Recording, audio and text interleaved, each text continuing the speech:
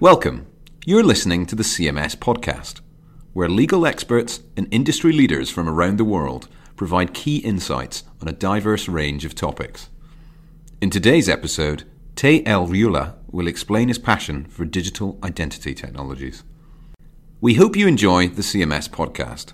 This episode was recorded during the 5th CMS International Technology, Media and Communications Conference in Amsterdam. Please visit our podcast channel for other episodes in the series. Good morning, everybody, and welcome. Thank you, first of all, for being here. I know a lot of people have come a long way. This sounds a little bit like a family wedding where you thank everybody who's come from all over the place, but it is very much appreciated. This is the 5th now of our annual TMC, Technology, Media and Communications Conferences.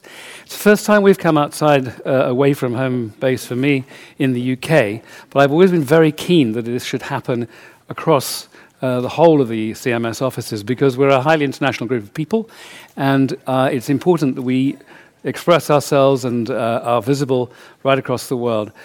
My name's Chris Watson. I'm the head. I have the honor to head the TMC practice at CMS, which is a rapidly growing international practice. We added 2 more countries only last week, so it's a big thing for us at the moment. And the more that this event moves out around the rest of the world, the happier I will be.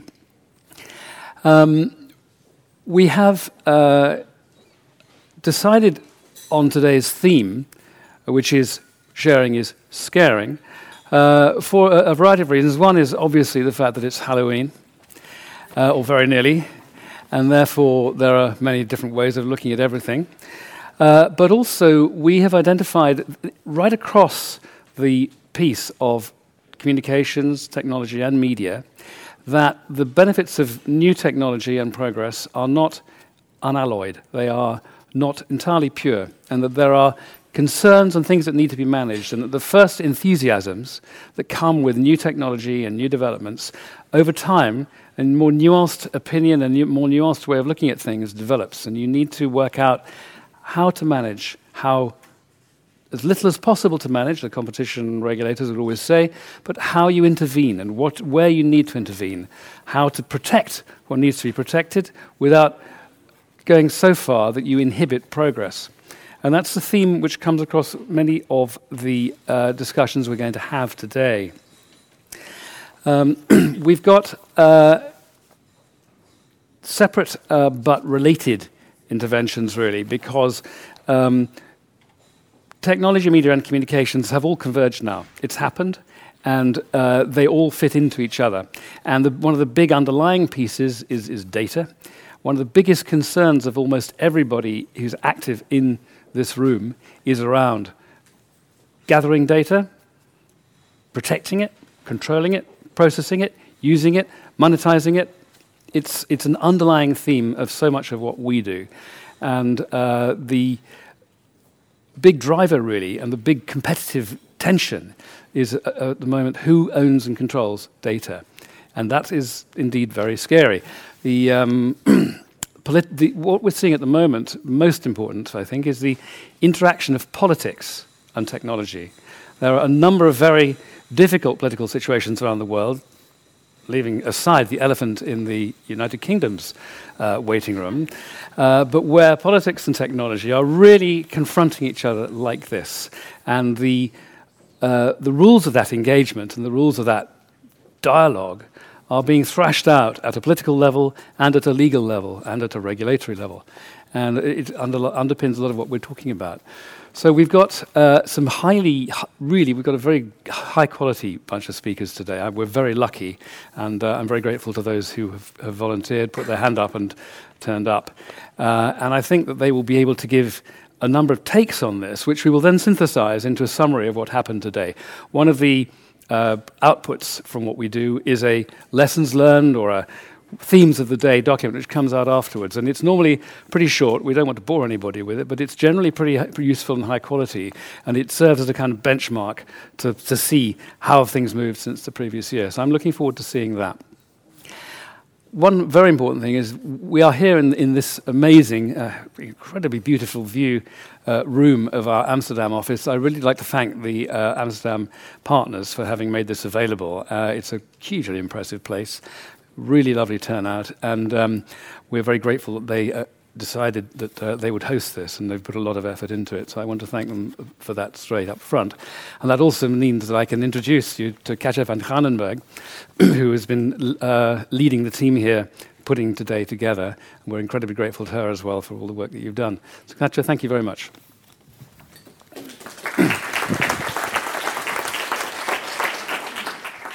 Thank you, Chris, for the kind words, and we're delighted to host the event today. Very proud. We hope it's the first one, but not the last one, that we'll have the TMC event here. And I'm very much looking forward for what I think will be a very inspirational day, and I hope to hear from you also during the day, your thoughts and ideas. And I'm particularly proud that as a first speaker we have Tay. And Tay, for me, is the face on the debate and the discussions we've been having on trustful, self-sovereign digital identity. And I think it's remarkable what you have done and what you've achieved so far. And we're very curious, for those who do not yet know you, to hear your story. So I would like to welcome you to the stage, Tay. Thank you, Katja, for the introduction. I want you all to remember a remarkable day in your life, a day that stands out. And I will share one remarkable day in my life. And my keynote today, I deliver it for the first time, so it's a fresh, new talk.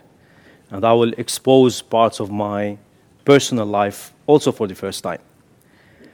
So one of the days that sticks in my head is 28 August 2001. I'm sitting in my car, in my dad's car, next to him, and we're driving to the US Embassy in Damascus. And I was so excited because I'm going to the US. I was so excited because I'm gonna watch Super Bowl in Florida. And not the fact that I'm gonna see my mom for the first time in 10 years. We reach the embassy, and the officer looks through our application, and he asks me, "Where are you going to?" I said, "I'm going to Florida to see my mom." And then he asks me, "Where were you born?" I said, "I'm born in Kuwait." So he looked at my dad and told him, "Where is the birth certificate in the file?" And my dad gave an answer that at that time defined my life today. And this was his answer. He said, "My son was born during the Gulf War. And in Kuwait, the birth registries got burned. So we cannot prove that he was born there, but luckily, when he was born, we issued a Syrian passport for him. And there it's written, he's born in Kuwait." Now, the look on the officer's face, I didn't understand at that time, but today I understood that the look on his face meant, I don't trust the data on that passport, so please give us a proof. Because the officer's answer was, to my dad, "Go get an official statement on that, and I'll see you back on September 13, 2001. So 28 August, we applied for the application, and 13 September was our second interview. Now, the first thing that came to my head, hey, number 13 is not lucky. So I had doubts. But little did I know that September 11, New York attacks will happen.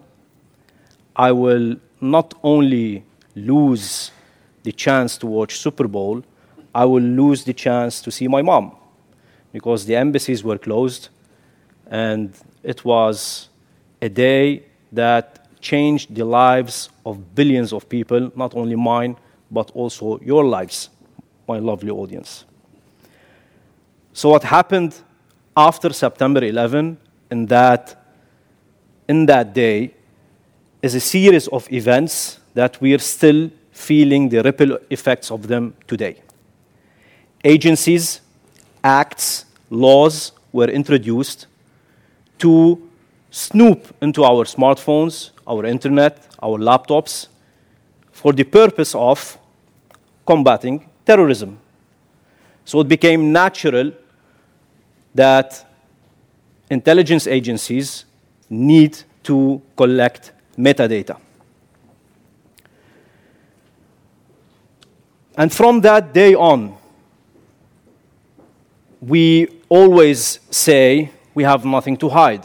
So why not? Why not the Dutch intelligence services tap into our laptops and our smartphones? We have nothing to hide. More or almost half of the Dutch people said that in the latest referendum. And that is alarming.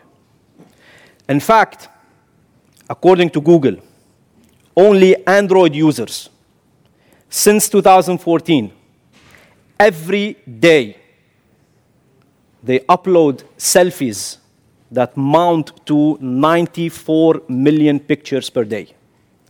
Since 2014, every day, 94 million pictures are uploaded by Android users. And again, when I tell this to people, they say, yeah, we have nothing to hide. So, everywhere we go, we have cameras, we have, in the airport, very tough security, and on all our smartphones, we give access to applications that snoop into our contact lists, into our email addresses.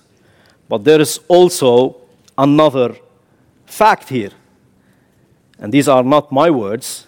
These are the words of the ex-director of the NSA and the CIA, where he said, we kill people based on metadata. What does he mean by that? What does he mean is the data on your phone, or the metadata, can give a more intimate picture of who you are, who do you talk to, who is your network, more than the conversation itself. So it doesn't matter if a communication provider has an encrypted service, because if a software is able to read your keystrokes, then the encryption has no value.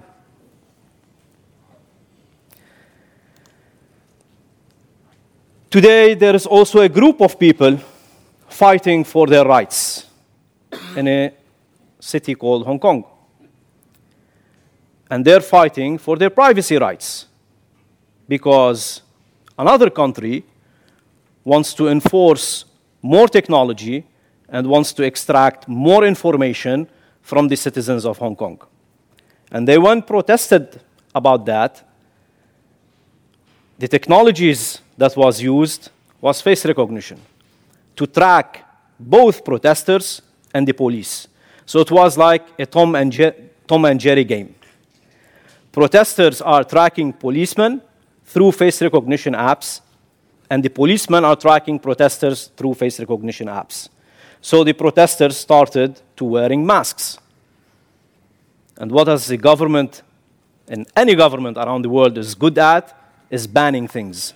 So in Hong Kong, it's banned to wear masks now. The makeup on my face today is a message. Is a message in two folds. One, to the people of Hong Kong, that if your government banned masks, you can use makeup to break the symmetry of your face and protect yourself against face recognition. I know it's Halloween in a few days. That was not my intention. And the second fold of the message is, in today's digital economy and digital surveillance, the most important asset that we have is our privacy. And we have to fight for that. And always, for the ladies, when you're putting makeup, remember this statement, that the most important asset we have is our privacy today.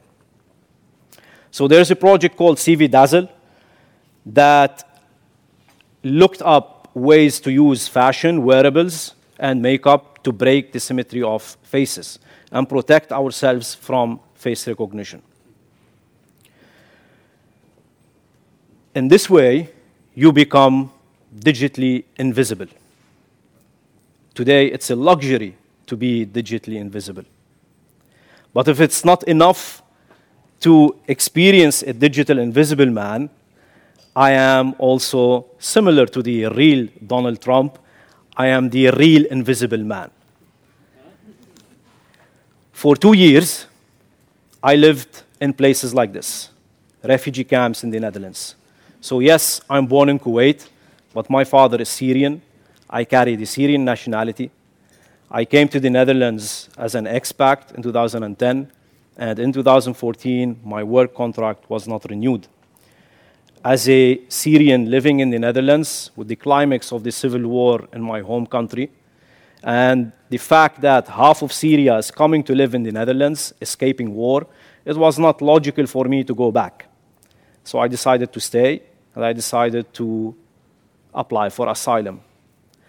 Now, as a man living in the Netherlands between 2010 till 2014, I tried to become a Dutch man, especially in the city that I lived in, The Hague, the city of peace and justice. So I cheered for ADO Den Haag. I complained about the weather every day. I complained about taxes, and I even got myself a dog. But for immigration, it was not enough. They said, the process is on paper. You have to wait your time until we reach your application. We will decide on your asylum status. On average, an asylum seeker in the Netherlands spends 5 years to wait on his decision. I was lucky to take it in 2 years. In those 2 years, I moved between 5 camps. This was one of them in Zwolle. And something really life-changing happened there. We were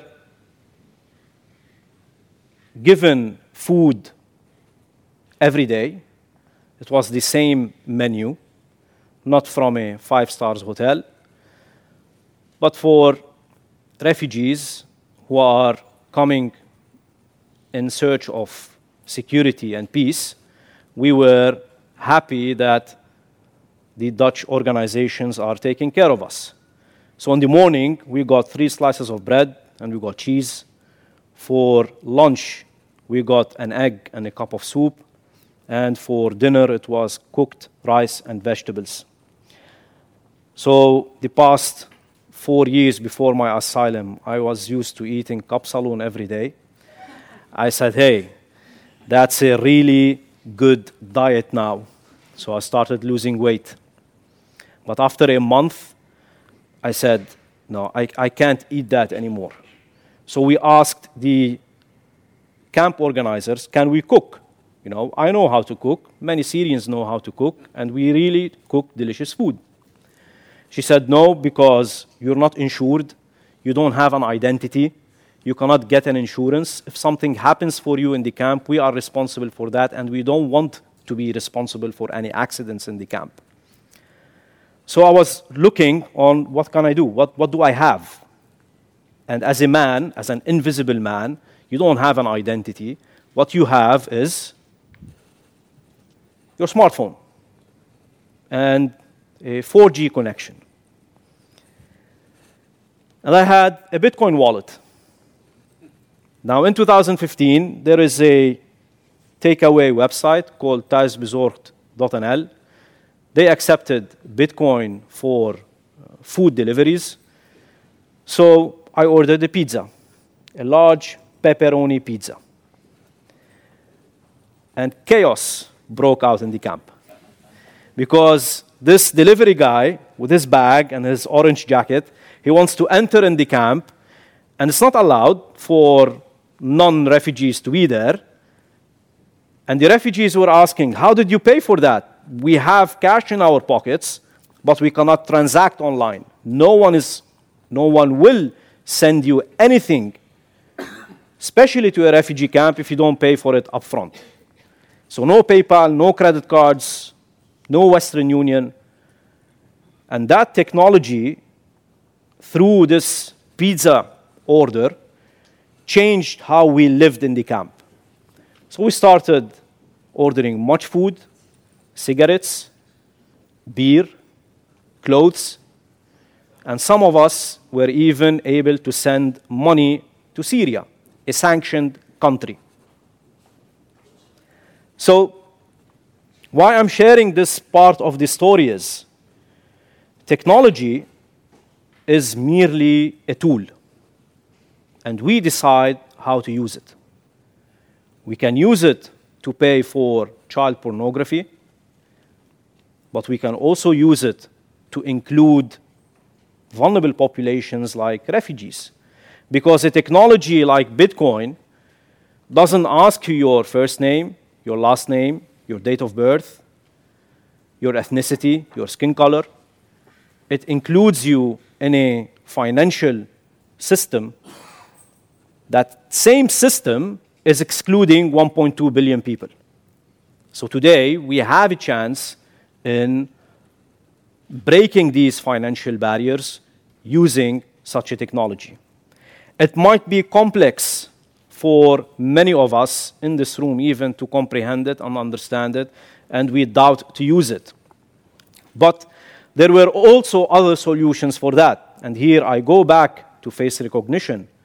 How the government in Hong Kong is using that technology to track its citizens on what they do and give them perhaps ratings and ban them from traveling or exclude them from social services. The same technology is helping refugees in Jordan to give them some sort of financial inclusion, where the Central Bank of Jordan said, you know what, guys, you don't have an identity, but who cares? We just want to know your faces. We want to know who you are without the extra information of your first name, your last name, and even your gender. Who cares if I'm a female or a male? I just need to get access to a bank account.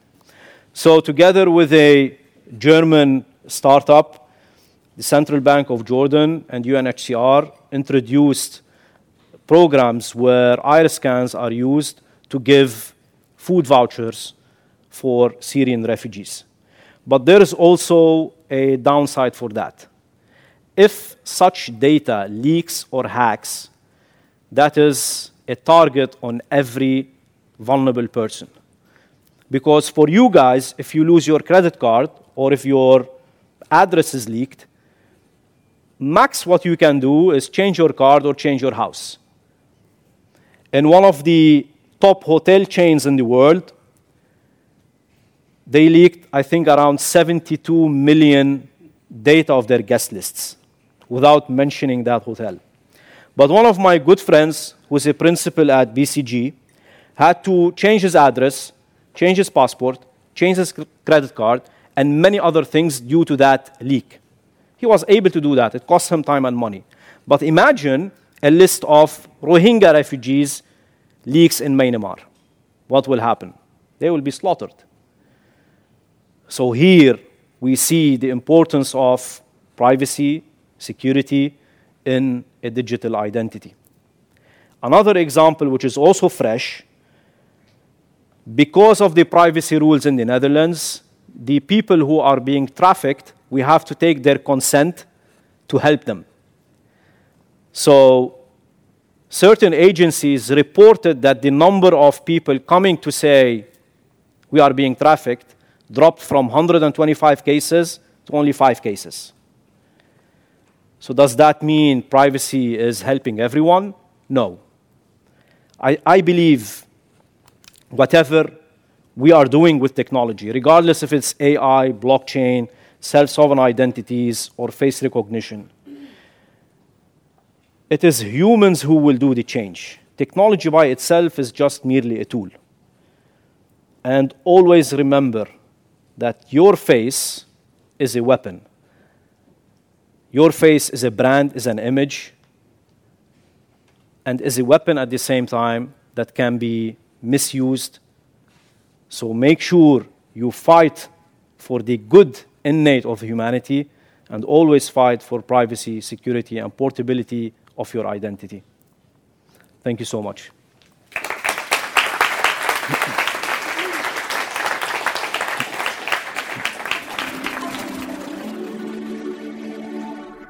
Thank you for listening to the CMS podcast. Did you enjoy this episode? Be sure to visit our channel and subscribe to stay up to date with our legal content. Until next time.